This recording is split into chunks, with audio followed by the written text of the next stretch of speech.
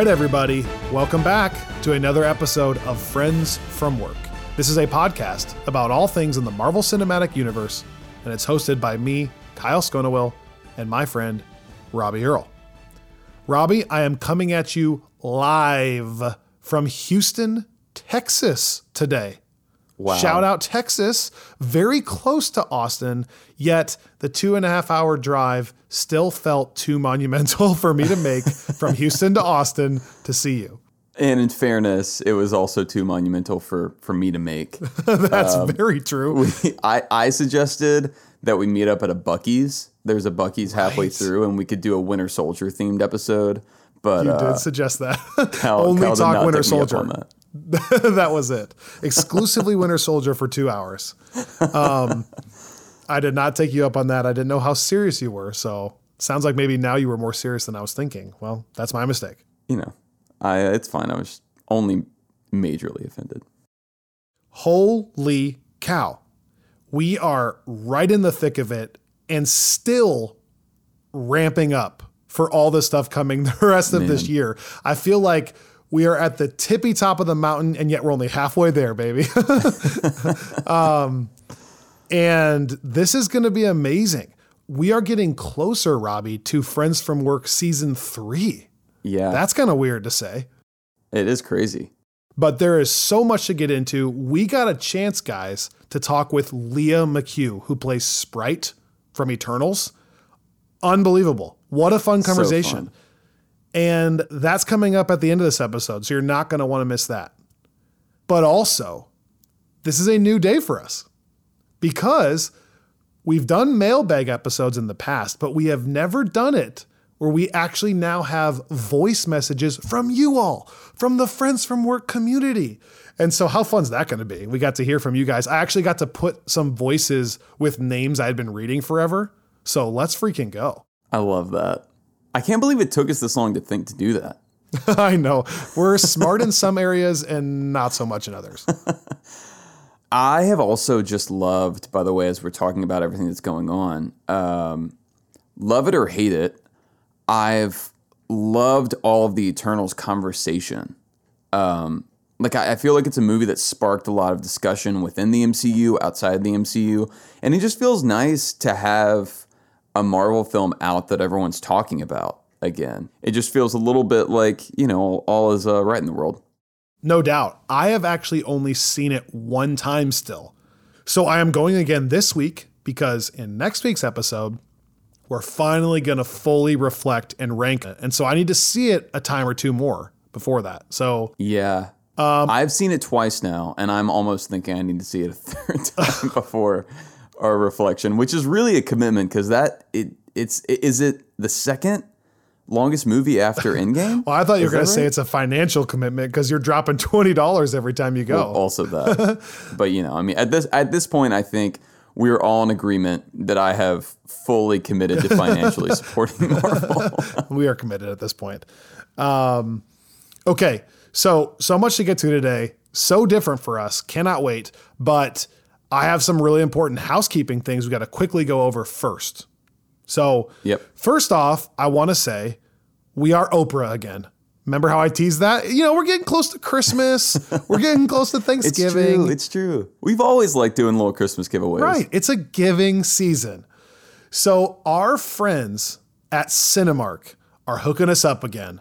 We have 4 $50 gift cards to Cinemark that we are going to give away. One a week for the next 4 weeks in anticipation of you guys using those gift cards to buy your Spider-Man tickets. How about that? You have a gift card. You have a gift card. You take one. Bees everywhere. Man, how great is Cinemark? So great. Like I've loved being able to do this, and I don't know that I've ever told you this, but Cinemark was the first movie theater that I remember going to growing up. Like we would always, I lived in a small town, so we had to drive like half an hour to the theater. Nostalgia. But I know, it was a Cinemark, and I had so many great times there. I saw the first ever Spider-Man movie at a Cinemark theater. Come on. Oh my goodness. Why didn't you tell me that? How fitting is this? Right? I don't know if I told you this, but I don't have Cinemark's by me in Nashville, which is a bummer. But remember I did those episodes from Vegas. I had Cinemark's there, so I frequented it. I went twice. I saw Bond and I saw Venom 2 in a Cinemark. That was a crazy Cinemark too. It was a dope Cinemark. Let's go. Okay, so here's what we're going to do. Each week, what you're required to do to enter into this giveaway will change. So this week, you have to follow us on social media at the FFW Podcast, any social media, and you have to follow at Cinemark. Again, not Cinemax. That's a adult film company. Okay, so Cinemark. And then you must tag 3 friends who you think might enjoy Friends from Work. So tag your friends on the post. We'll post something on social media at the FFW Podcast and tag 3 friends and follow Cinemark. Okay? You will be entered to win a $50 gift card, and then I will announce the winner next week. And next week, I will tell you what the next gift card will be going for. I can't wait. I love it. I'm intrigued. I want to know what next week is. Oh, just wait. Just wait. I'm not even going to tell you until next week. While I have you on the housekeeping front, so obviously today we got a chance to talk with Leah McHugh. We're kind of doing a little bit of this mailbag stuff. Next week, Monday, on Friends from Work Plus, we're going to get another rousing edition of the Comic Club from Robbie and Candace covering. Yes. Well, why don't you tell us what we're covering? Well, it's actually really fitting. This week we are covering the Green Goblin. Oh boy. Going from his introduction back in I think it's Amazing Spider-Man number 14 with Stan Lee and Steve Ditko, and then ending with John Romita's first Green Goblin issues where we're introduced to the Norman Osborn character more fully. And I say that's fitting, Kyle, because, and I didn't plan it this way, although I guess I should have said that I did. We found out this week with the first official Spider-Man No Way Home poster that the Green Goblin is 100% confirmed for Spider-Man No Way Home. So it's time to do the research. You know, we saw the pumpkin bomb in the trailer, so I think it was assumed. But you never know with this stuff, and so I think it's, to me, you know, it's a big check mark seeing him there in the background on his little glider. Well, and it should be said that there's been so many rumors and leaks and I don't know what, so I'm kind of trying to cleanse my eyes from seeing anything related to it. I did catch that poster, and I know that's official, but you're having to like sift through a bunch of rumor crap to get to that actual poster. Yeah. But the actual poster looks dope. You also get to see Doc Ock's arms, as we know. And then in an interview, Tom Holland did reference Jamie, meaning Jamie Foxx. So I think it's confirmed that Electro is there as well in the background. And we see the lightning in the background. Yep. So, and did you see the Spider-Man 3 style floating sand in the background as well? Oh, well, if you are a Friends from Work Plus Patreon subscriber, then you know how I feel about that sand being in the background, floating around, which, again, how does it float around? I understand that he turns into sand. How does he just drive it? He drives it around. It's crazy. If you want to hear more of that discussion, we just on the Friends from Work Plus side finished our coverage of the Sam Raimi Spider-Man trilogy. And let me tell you, talking about Spider-Man 3 was one of my favorite things we've ever done on this podcast. So if that interests you in catching up for No Way Home, you might want to check that out. We had so much fun recording that episode that night. And I've never laughed harder. I know. I was hoping that folks would enjoy listening to it as much as we enjoyed recording it. And I've loved that that other folks were catching the same things that we did and got as much enjoyment out of the final installment of Sam Raimi's Spider-Man. Even as much as we talked about the plot holes in that movie and the plot conveniences, we still didn't give enough time to the fact that Gwen Stacy's father does not give a crap that his daughter is clinging to life on the edge of a skyscraper. We did talk about it a little bit, but it doesn't have its full due. When I went back and listened, I mean, it's ridiculous that he's not panicking at all about that. Right. No, it's like he's all he cares about is like, oh, this guy's dating my daughter. How dare he? as she clings to life. Right. Okay. So if that kind of stuff interests you and you want to support the podcast, check out patreon.com/friendsfromwork. That's where you can sign up for some of that bonus content.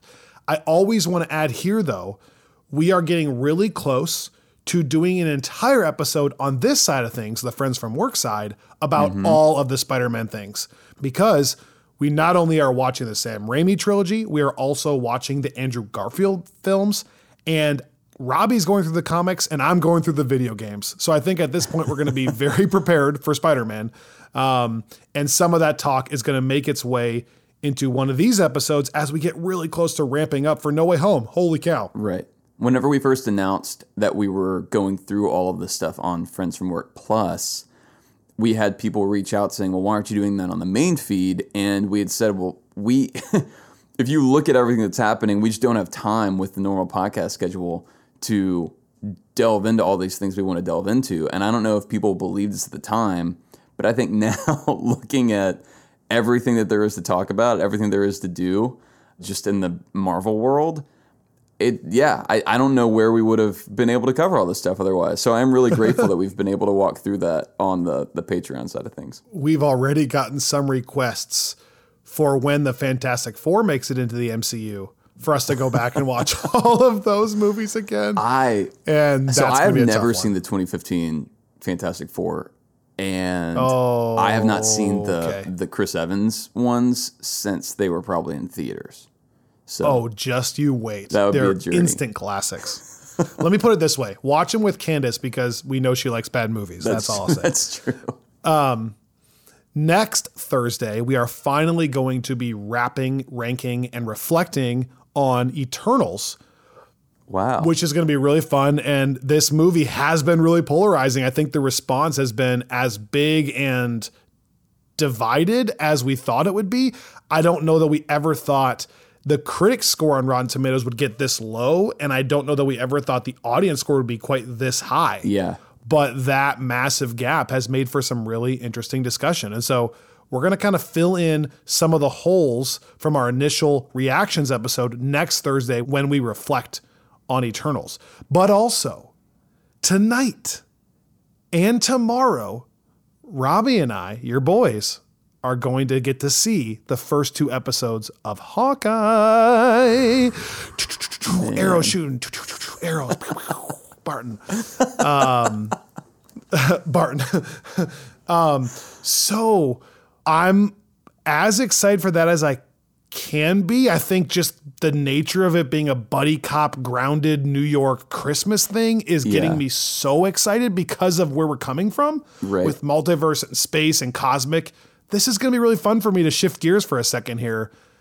And I can't wait to talk about that, but we're seeing that tonight. So by the time you hear our voices, we will have seen the first 2 episodes. So next Thursday, we're also going to give you a little tease of what we've seen and what we can tell you. Obviously, we can't tell you a ton, but we'll give you some of that next week.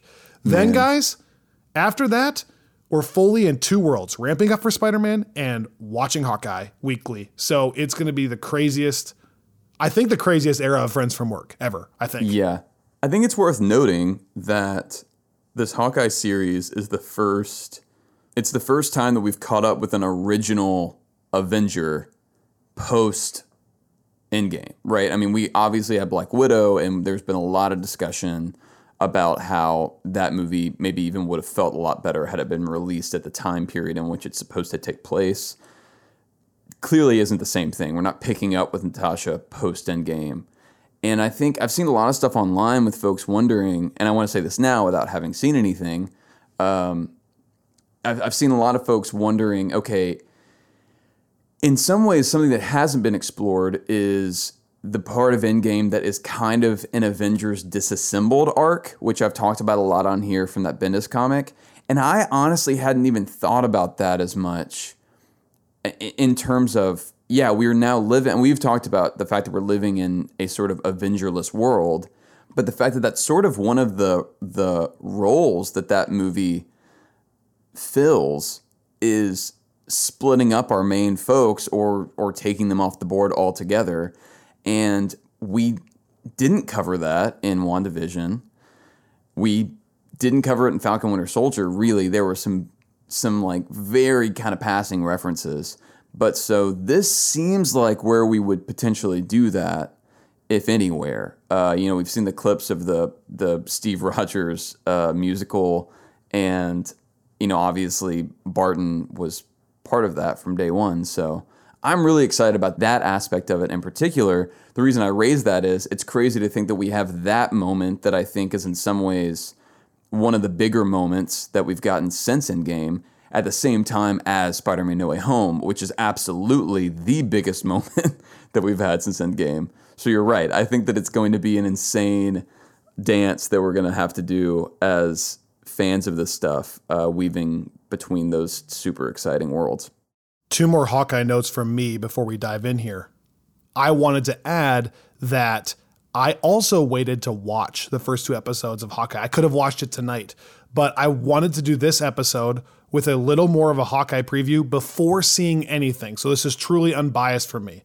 One, I wanted to say, I've read 2 total comics in my entire life, but one of them is the Matt Fraction Hawkeye run. And so we actually got a few social media messages at the FFW podcast asking, is that going to be part of the required reading? And let me just say, as someone who is not normally the comics guy, I'm totally getting a lot of Matt Fraction vibes from the trailer.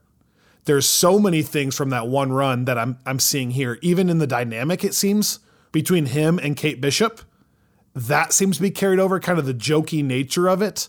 But then even the logo is got the similar vibe with the white background and how it's got the purpley arrowish thing. I think there's going to be some taking from that. But also, I am still continuing my entire MCU rewatch, and my wife and I just got through Age of Ultron. I think I have forgotten how much that movie centers around Hawkeye. Yeah. And when you look at it, it's like he doesn't have a solo film up until now, so that's part of it. Secondly, you look at his involvement in the first Avengers, and he's mind controlled for half of it. So I thought it was really clutch, obviously, here that they don't do that again when Wanda tries to do it, because we need more Barton time where he's not mind controlled. But oh my goodness, you and Candace have kind of joked about who's the winner and loser of the comics. I was thinking he's one of the main winners of that movie. I love his family story. I like how he plays his part in that movie, and he plays a really pivotal role. That's maybe the most we ever get Barton. So I thought that was really fitting that on the eve of watching the first 2 episodes of Hawkeye, I had just finished Age of Ultron. Yeah, I mean, that is you're totally right. I mean, if there is a character other than Tony that is really highlighted in that movie, I think it is for sure Clint. And I think it's interesting because Joss Whedon, we probably talked about this in the episode, is known for those bait and switches where he makes you think you're going to lose a certain character and then takes another one instead. And Age of Ultron is a massive example of that, because you're definitely getting vibes that you're getting to know Clint so well and getting to know his family because they're taking him off the board. And I really like that they subverted that there and have continued to subvert that even through Endgame. But I also wanted to note that you're totally right about the Matt Fraction comic stuff. And not only is it similar in tone to what Fraction was writing, but it's also really similar to the actual visuals that David Ayer gave throughout that comic, from the covers to the actual kind of plotting. And I want to point that out because I think I'm guilty of this. I will shorthand say it's the Matt Fraction Hawkeye series, partially because there's a lot of debate online about how you actually pronounce David's last name.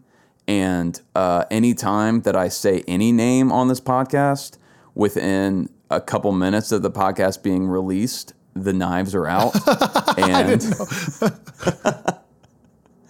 but I don't want that to be an excuse. By the way I just pronounced it is from an interview with David where he talks about the fact that there are multiple ways to pronounce it, and he himself does not even know if there's a right or wrong one.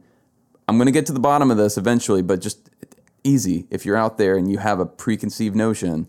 My point is, I don't want to take away from his contribution to this, because it is pretty massive. Even the logo that we're getting for the show is straight up pulled from the one that he created for that comic. So I do think that, and again, I mean, the way that the way that he paces that, the way that he works with Matt to build the humor, like that's one of those where, I mean, this is always the case with artists and comics, but that one in particular, it would not be what it is without the very kind of unique style that David brings to that. Okay, but now let's get into some of your questions from our audio mailbag. And just as a reminder, we're going to be chatting with Leah McHugh, Sprite from Eternals, here at the end of this episode. And if you would rather, that video of that interview is available on our website, the ffwpodcast.com. So if you'd rather see what she looks like and see what she's saying, you can check that out there. But first, here's a quick word from some of our sponsors.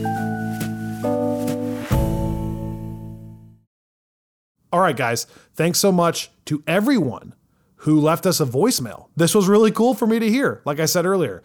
If we don't get to your questions today, it's no offense to you. It's just that A, we got quite a few of them, and B, I just chose a few that fit this episode well, because 3 of these questions in particular really transitioned Robbie and I well into what we wanted to talk about. So without further ado, here is our first question. Hey, Kyle. Hey, Robbie. My name's Josh. I live in Oceanside, California. Longtime listener, first-time caller. So my question is really this. With Spider-Man in particular, we have seen a different interpretation of Spider-Man in the Tom Holland character that Kevin Feige and the individuals at Marvel have provided to us. We got the Tobey Maguire interpretation, Andrew Garfield's version, so it stands to reason that Tom Holland's version would be very unique, and it is. But one thing I noticed was that at the end of Homecoming, Peter kind of has to stand on his own. And he ends up saving the day, stopping Vulture all on his own, and reaching the catharsis that he does in that movie, and kind of starting to learn a little bit what it's like to be the neighborhood hero, to be Spider-Man. And then in Far From Home, we take that a step further. And, we see at the end of that climax in the movie that, he embraces that spider sense and just straight up owns Quentin Beck. And it's kind of like takes what happened at the end of Homecoming to a little bit of the next level. So my question ultimately to you guys would be, given what we know about No Way Home and the characters involved and where Peter's story was in the last 2 movies, what do you guys see as being the next step up from that? So assuming that, say we don't get another Tom Holland Spider-Man movie, which I feel like is unlikely, but let's say we don't get that. Where do you see Peter's character arc ending by the time No Way Home is done? Thanks again, and love the show. I do think there will be more films, and I do think there will be more Spider-Man. So I know we're assuming there's not with this question, but I do think he'll be around for longer. It is strange because Holland's made some comments, but you can't trust anything that guy says right now. No, and I think he's just trying to hype it up, that maybe that part of the Spider-Man story is over, but I don't think he'll die. Yeah, I mean, Feige has also made some comments that make me think that, to the extent that Holland has indicated that this is the final Spider-Man movie with his comments, I feel like Feige has equally indicated otherwise with his comments. So I'm with you. So I like the question. I see what they're saying. In Homecoming, he kind of has the rubble moment. Yeah. And that's a big moment. And then they kind of have that growth moment one-upped, if you will, in Far From Home with the drones and Mysterio. So I guess this is straight up prediction. What do you think that could look like here? Well, I think the way I look at those two, and why I think those 2 movies are so cleverly done, is that the first is Spider-Man kind of wanting to be this larger-than-life kind of globe-trotting Avenger, and actually deciding against that and realizing that it's not about that, and that there is something to be said for being friendly neighborhood. And then in the second one, it's the opposite, and that he's like, no, I just wanted to be friendly neighborhood, and now you're pulling me into being a globe-trotting Avenger, and then realizing that there he kind of does have what it takes to step sort of into the Tony Starkness of it all, which, again, is a total reversal almost exactly of what we had in Homecoming. And I love that a lot, especially since those are both technically within the Infinity Saga.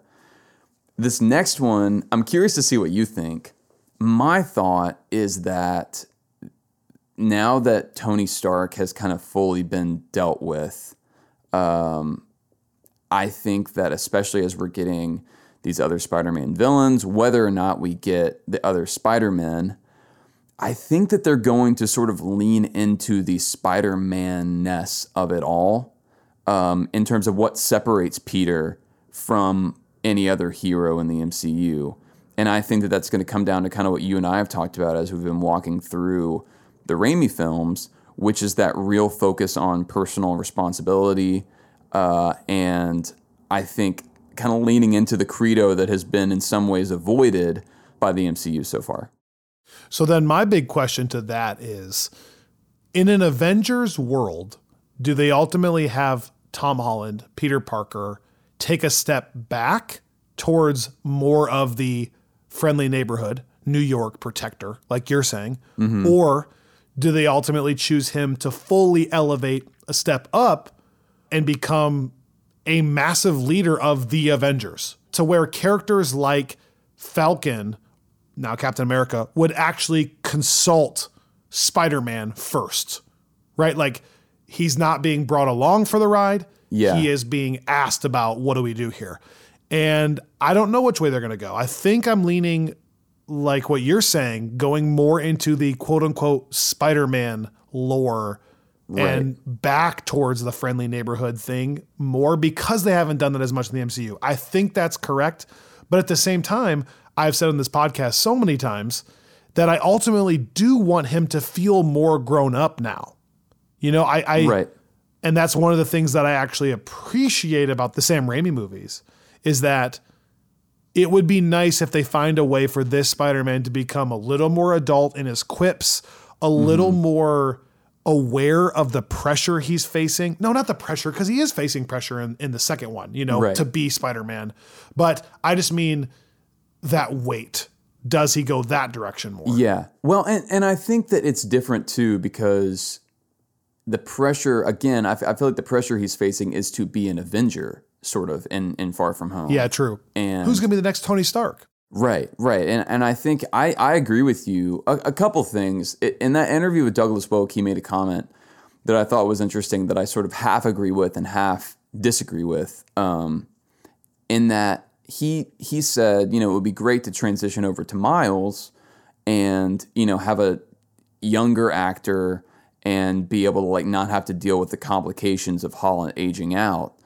But to me, I think, like, both and. Like, yeah, we should absolutely bring Miles in and continue to have that young, even younger than Holland element, which is one of the things that Bendis did really well back whenever he introduced the character.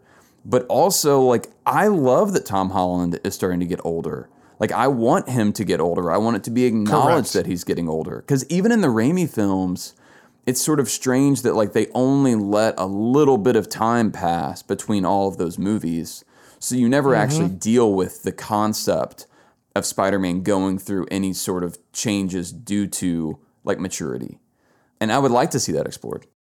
Well, and I want a young Miles, like you're saying, but it would just be more appropriate if he's not so young. And if that's the case, we need Spider-Man to get a little bit older, so there's a gap there still. Right. You know what I mean? That gap, I don't want the gap to be 16 and 5 or 16 and 10, right? Right. I want more like Spider-Man to become 21 and Miles to be 14. Right. Right. Well, and in the comics, it's about 10, I would say. And then I think Spider-Man's supposed to be kind of late 20s, and Miles is supposed to be in high school at this point. Right. But at this point, they're not going to have Tom Holland Spider-Man be late 20s yet. There's no way that much time has passed. Right. But by the way, it's not even just an age thing. It's also just a vibe thing. Right. As I said before, I'm replaying the Spider-Man video games. And even in the confidence, in the quips, like the Tom Holland we've gotten so far. By the way, I freaking love Tom Holland and love what he's done. But the one we've gotten so far is more of like a, oh no, oh shucks, what's happening? Awkward, right? And I love that about the high school version. But an older version of Peter would have more confidence, I think, even in how he's trash talking his opponents. Right. No, for sure. To me, one of the things I like that you just said a second ago about the two outlets for a mature Spider-Man that has that kind of confidence being, does he like go more fully into an Avengers role, or does he kind of go back into the friendly neighborhood role? To me, I think that the beauty of it is that by kind of having that confidence to be who like Spider-Man is. I think that it can be he goes in the neighborhood role, but also that means that it's not that he's walking away from the Avengers' responsibility. It's that he's recognizing there's in some way like a higher or at least a more tailored calling that doesn't preclude him from helping the Avengers in kind of these big like world or universe saving moments, but means that he has another role that he fills, which I think is going to be some potential that hasn't been super explored in the MCU so far, which is as we get more kind of quote unquote villains running around that aren't necessarily dispatched within the first show or movie where they're introduced. I think one of the things that's fun about Spider-Man is he's the one that's kind of out and around New York protecting the average person from a supervillain that's like robbing a bank or whatever. I'm not saying we're going to get that much kind of tropey with it, but I want him to be able to fill that role and not just be like another guy that's living in Avengers headquarters that's going out on missions. Right. There needs to be a little bit more by the end of this movie of he kind of retires back to the watchful protector of New York. Like, I want to believe that in the background with all these other movies, Spider-Man is still taking care of New York, right? Like Right. I'm just assuming there are bank robberies and little villains that are getting around and Spider-Man just taking care of them without calling Captain America. You know what I mean? Right. He's just getting it. To kind of close the Spider-Man discussion with a bold prediction, you know, the caller was specifically asking about those power moments kind of, right, where he's realizing his growth there. And so if I have to go on a limb here, I kind of want to say, I wonder if the big moment for this Peter Parker in this movie is going to be that he proves Doctor Strange wrong. Like in some crazy moment, maybe it's that Doctor Strange needs his help. Like Right. Doctor Strange did something wrong and it's like, Peter, please. And that's like the big moment here. That's a bold prediction. Totally a guess. I don't know. I love that. It makes me excited to read through what will be the final readings in the comics episode here in a few weeks, where we start to explore some of the Spidey Doctor Strange stuff. Because, yeah, that's a fun dynamic.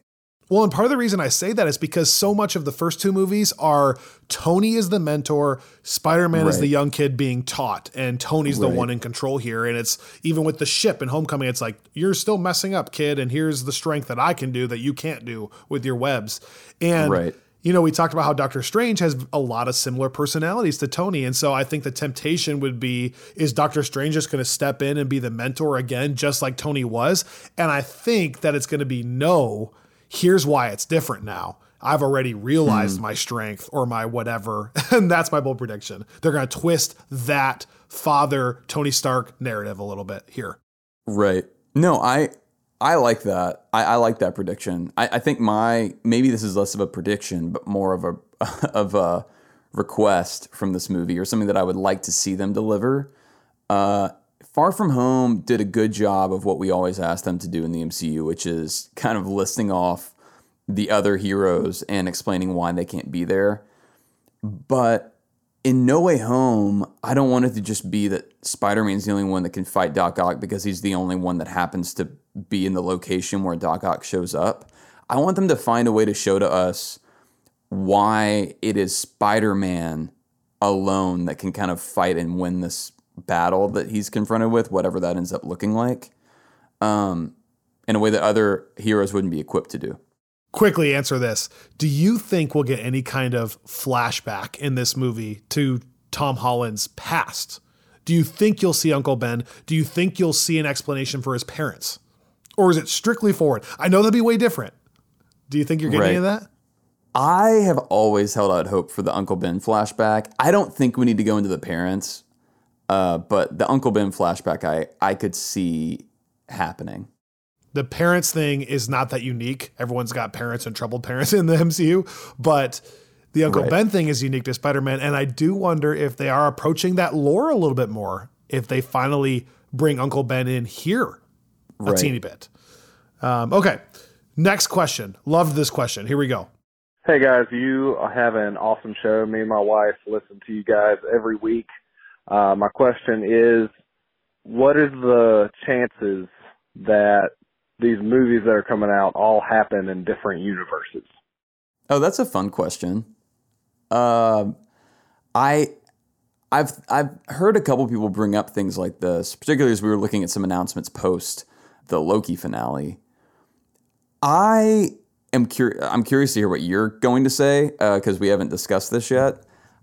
I find it hard to believe that Marvel would do too much of that without forecasting it. I mean, I think they want to do more world building with the people that we know and the places that we've known. There's a lot of depth there that they've kind of worked up over the last however many years that I think is worth continuing to tend.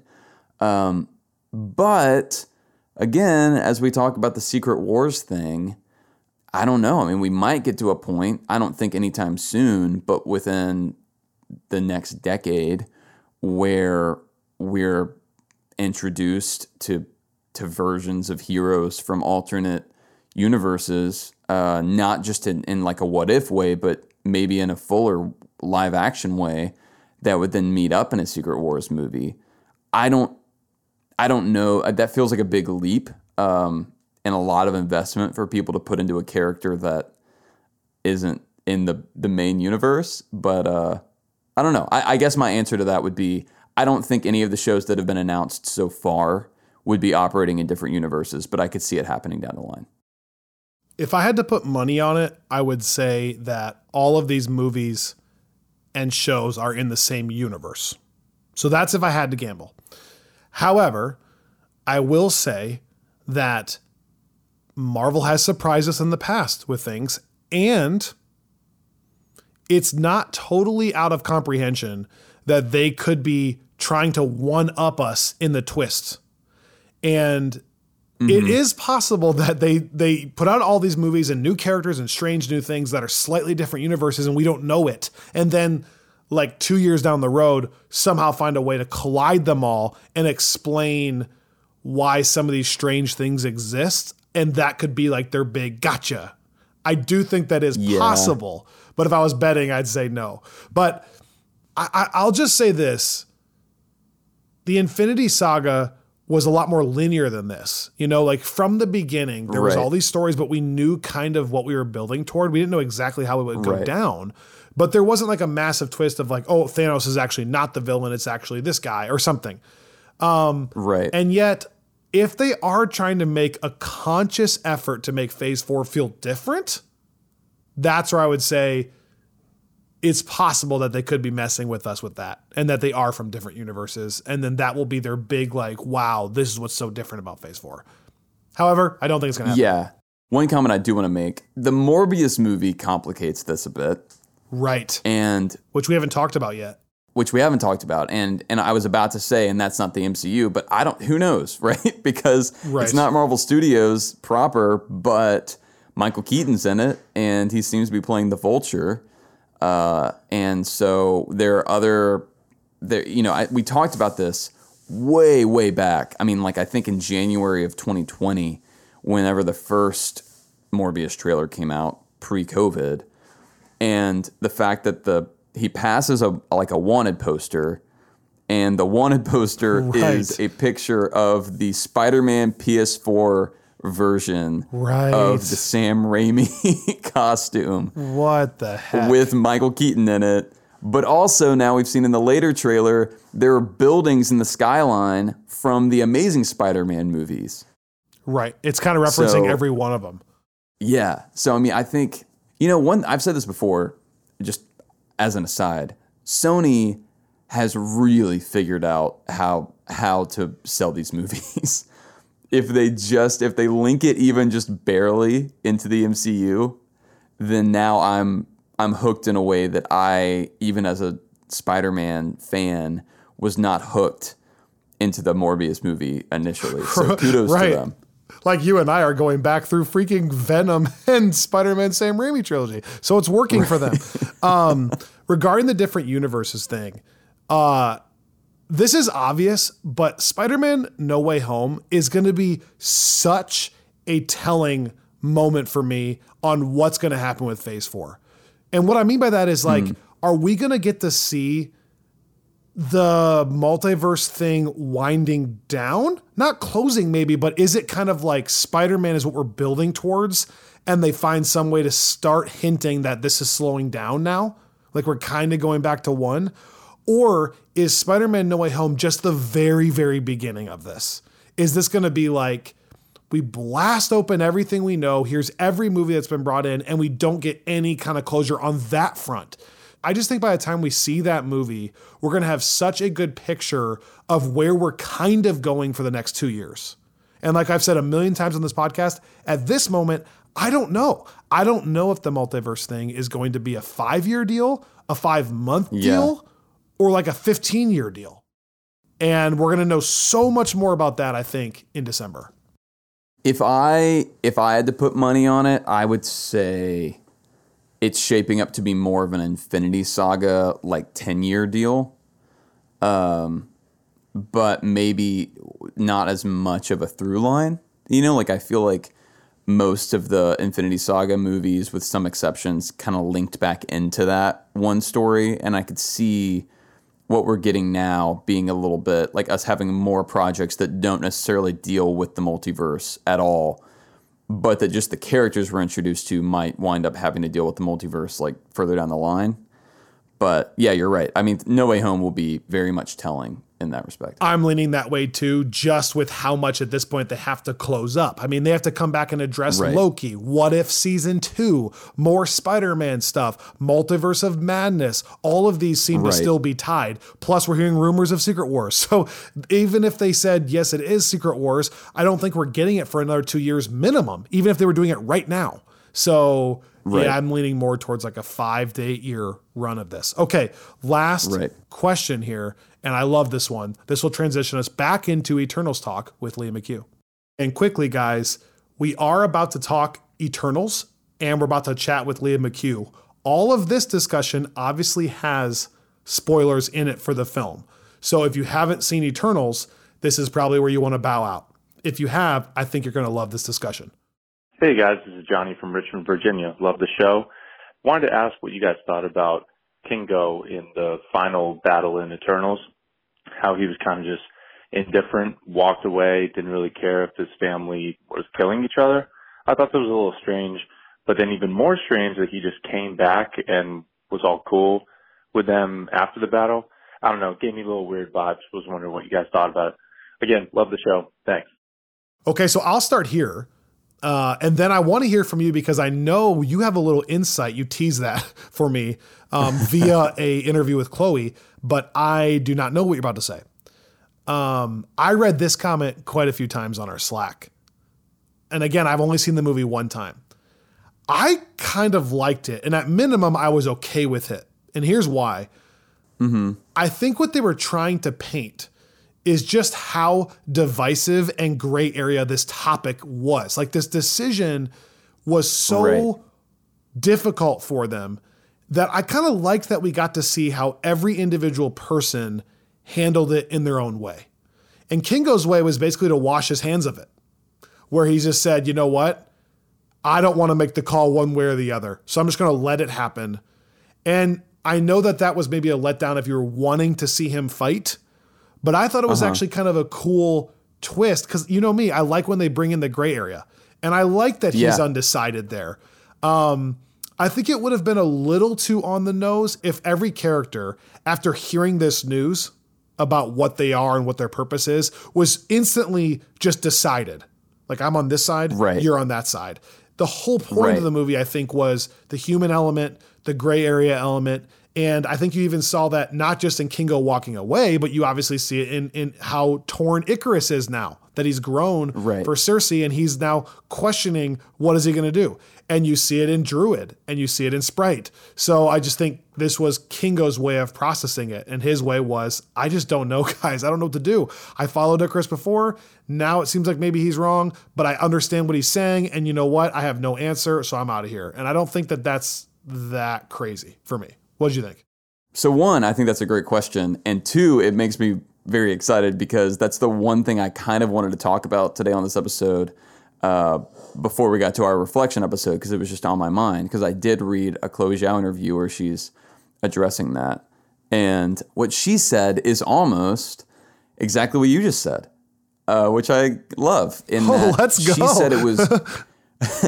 She actually said that was one of the most important plot elements for her personally, not necessarily as a creator, but as a person with how Eternals wound up, because she was just talking about that kind of tension that you're bringing up of the non-violent response in general as an option, right? Like there, even on the one hand, let's say maybe Kingo does agree with the folks that fight against Icarus, but he just doesn't believe in taking up arms against them, which is sort of what he's saying.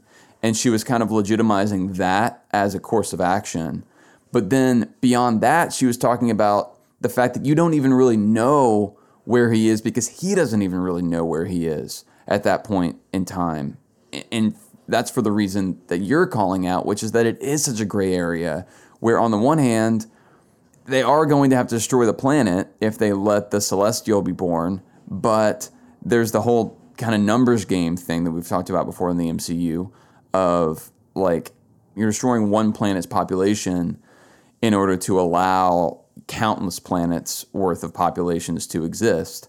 But the thing that I think complicates it even further than that is the thing that I've wrestled with some in this movie, which is the fact that Icarus is such a kind of flawed messenger in this situation. Like, I think had Icarus had he just turned against them there at the end because he's pro-Celestials and they're kind of wanting to save the planet, I think in some ways it would have simplified things.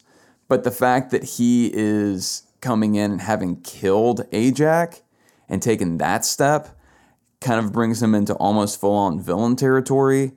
And I think in some ways that makes you think, well, Kingo should have been willing to fight against him.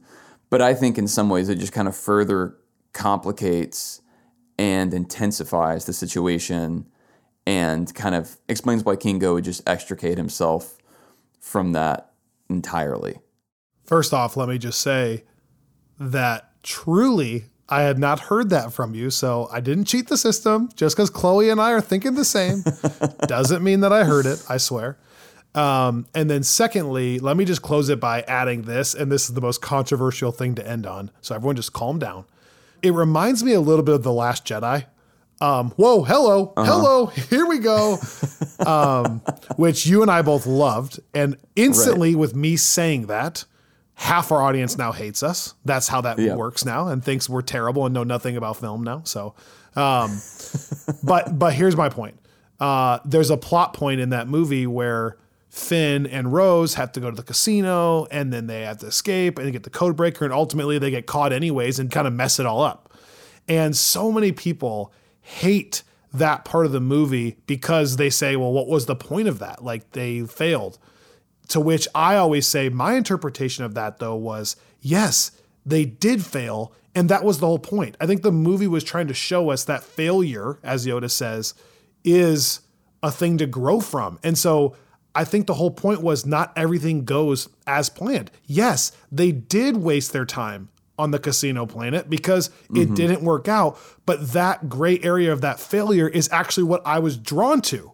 Not that I love every casino scene, but I like the plot point of they can't always just sneak around and get everything they want. In this case, they got caught and it didn't work. And that's how I feel a little bit with this. Yes, the non-violent protest stuff, I see that too, and I love that. But also just that he doesn't know, and it's a gray area, and now he's just going to walk away. And is that satisfying? Or like, should he know everything, or should he fight for everything as hard as he should? Maybe. Or always make the right choice. Right. But they don't, and we don't. And not everyone in this world is really decisive or a leader in that way. And that's normal, and that's the gray area, and that's how people are, and that's what I kind of like. So that's a weird tie, but that's kind of that's how it hit me the first time I saw it.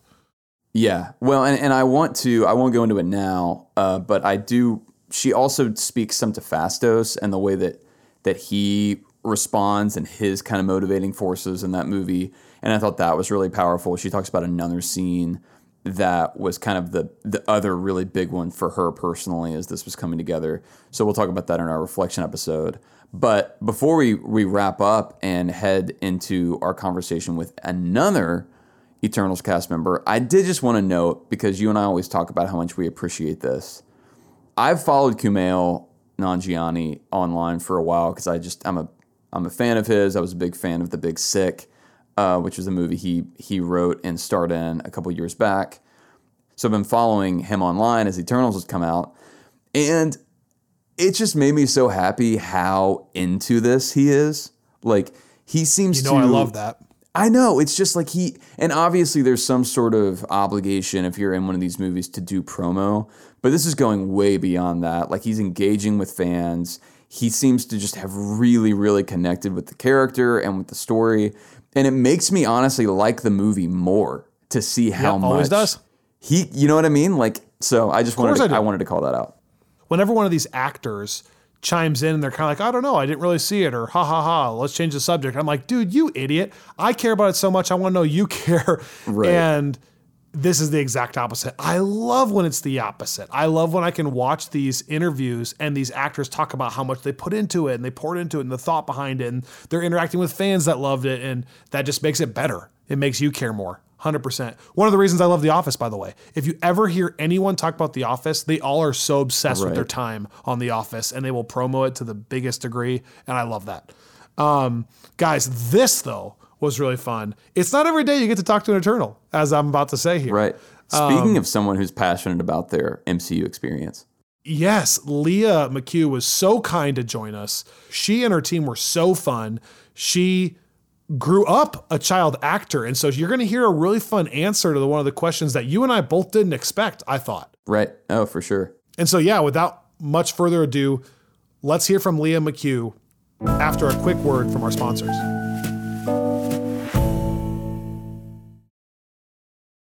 All right, everyone. Today is extra special because it's not every day that you are joined by an Eternal. And so, ladies and gentlemen, please welcome to Friends from Work, Leah McHugh, who plays Sprite. Woo! Leah. Wow. Welcome. Welcome. Wow. Excited to be here. How are you? We are doing so good. We're doing even better now that we're talking to you. I want to start here, Leah. You have a ton of experience doing films, TV, other stuff. That first day that you walk on a Marvel set, is it a lot different than something you've done in the past, or is it similar in a lot of ways?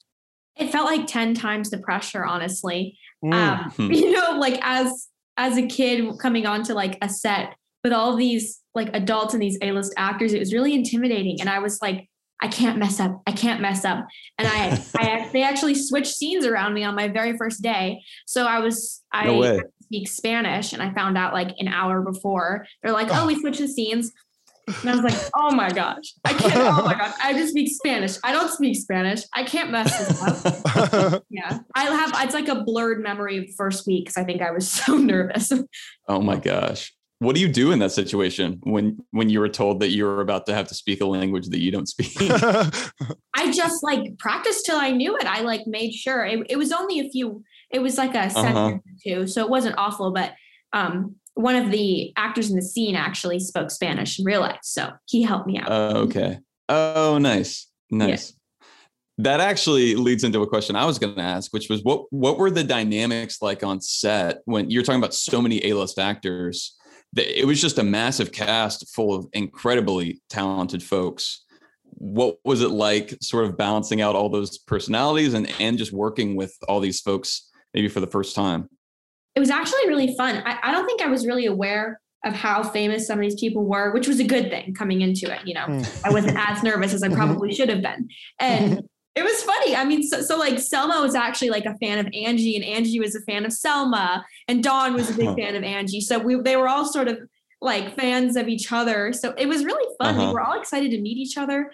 And Chloe had talked to all of us about the family dynamic of this movie. So we were all like ready to jump in and like make it happen. And we hung out on set, like we were really good, like friends with each other. Well, what was your experience like working with Chloe specifically?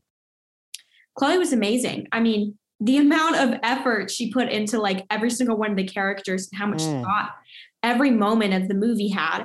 And, you know, she would like ponder things and, you know, come back and make it better. And she really helped me understand my character. And I can say the same, I think, with all of us. She really connected us to our characters. That's actually our favorite part too. As a side note, we talked about how she has a really good feel on the humanity of these characters. And so, yeah, I like hearing you say that. Exactly, yeah. Now that you've gotten a chance to actually see the film, I'm assuming. Yes, I've seen the film. Okay, good. Do you have a favorite scene or favorite memory? And that might actually lead into this film was shot over a ton of locations too. So do you have a favorite memory on one of those different locations? There was a really funny day in the Canary Islands where we were all approaching this, like there's a ship and we're approaching it, and all of us were there, and it was so like windy and we couldn't see anything. It was pre-COVID, but we were actually like wearing masks because we couldn't breathe because the wind was so strong. So we had to do a scene where we're all standing there. We're supposed to be looking cool, and everyone was wearing sunglasses because we couldn't, like, there was sand blowing at our faces. And they were like, someone needs to take off their sunglasses for the scene. Like someone had to like take them off and look at the thing. And no one was like, nope, I'm good. We're good. They're like, let Leah do it. Yeah, let Leah do it. Leah can do it. So I did it. I mean, that's a super cool scene. You had to feel like you're standing there among a team of superheroes, and you're the one that gets to like super coolly take off the sunglasses. I was actually excited about that because no one else wanted to do it.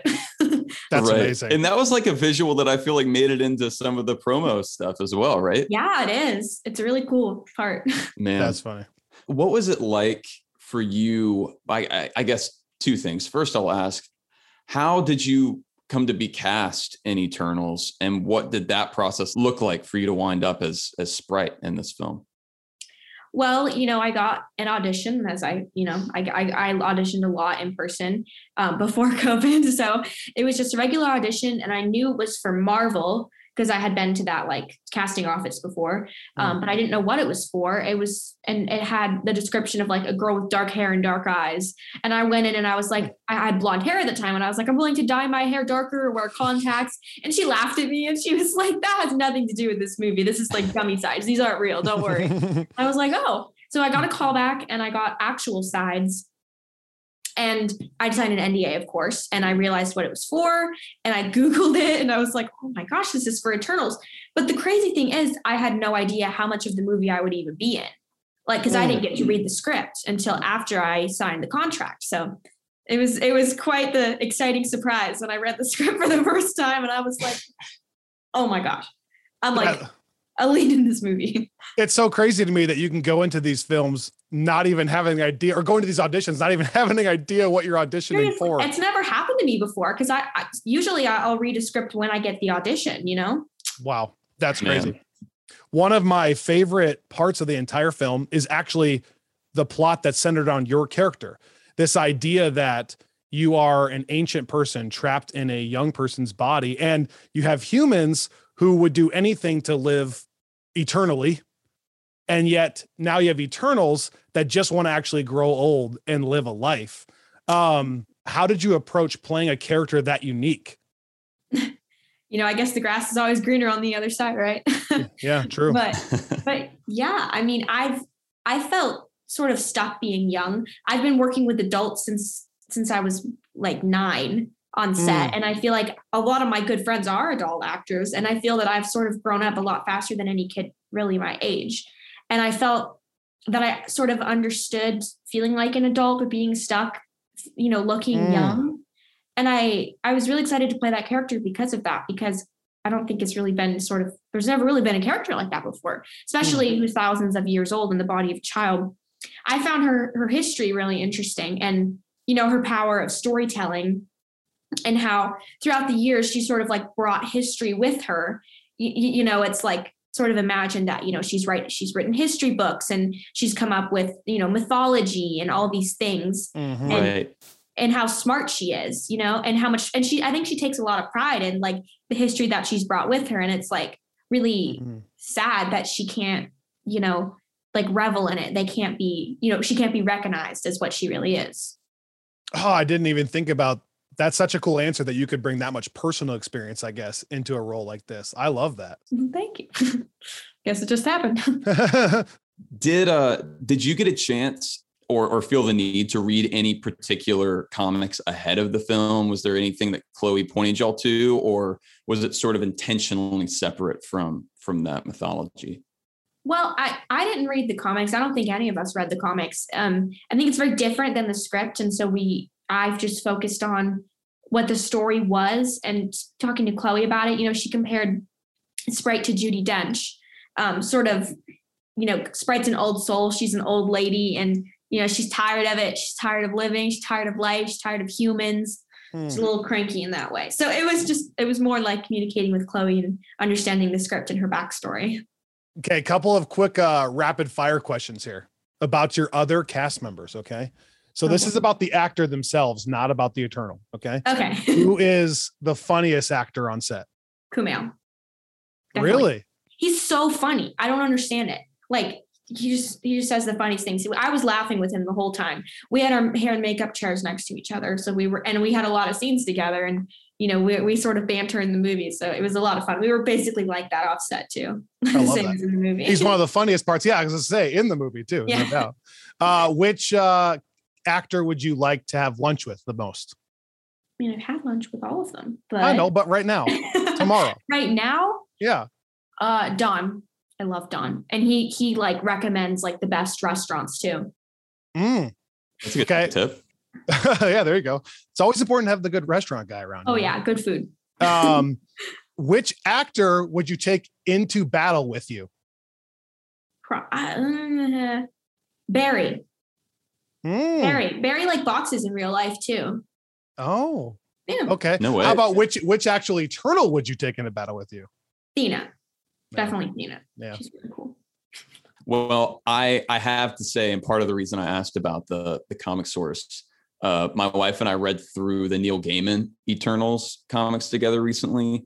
She's been sort of getting introduced to the world, and Sprite through that became her favorite Eternal. So then when she got to go to the screening with me, she was very excited to see the way that you portray the character, and came away with Sprite still being her favorite Eternal. So without intending to, you carried that over very well from the source material. Oh, that's so sweet. Tell her I say thank you and hi. I will. Well, Leah, this has been an absolute honor. Thank you so much. We really enjoyed the film. We loved your portrayal of Sprite. Loved what you brought to that character. And chatting with you has only made that better. So thank you so much. We say this every time, but there's an open invitation for you on Friends from Work. If you ever need to come back, if you make Eternals 2, you have us to talk to. So we figure we can't say anything about that because we might get shot, but you know. That's true. Yeah, I can't say anything. That's they why honestly never tell me anything anyways. It tells us nothing. So we know when everyone else knows pretty much. Well, then you're safe either way. Well, thank you so much. This has been awesome. Oh, thank you guys so much. That was so fun. And thank you so much to her and her team. As we always say, the invitation's open. So hopefully, if Eternals 2 comes out, your boys are here to still chat. Hey, I mean, it's not like they're lacking in material to follow up on. That's true. That's true. There could be Eternals 2, 3, 4, 5, and 6. But thank you to her. Thank you to you guys for listening, for supporting this podcast, for making this so much fun for Robbie and I, and now also for calling in and leaving us messages.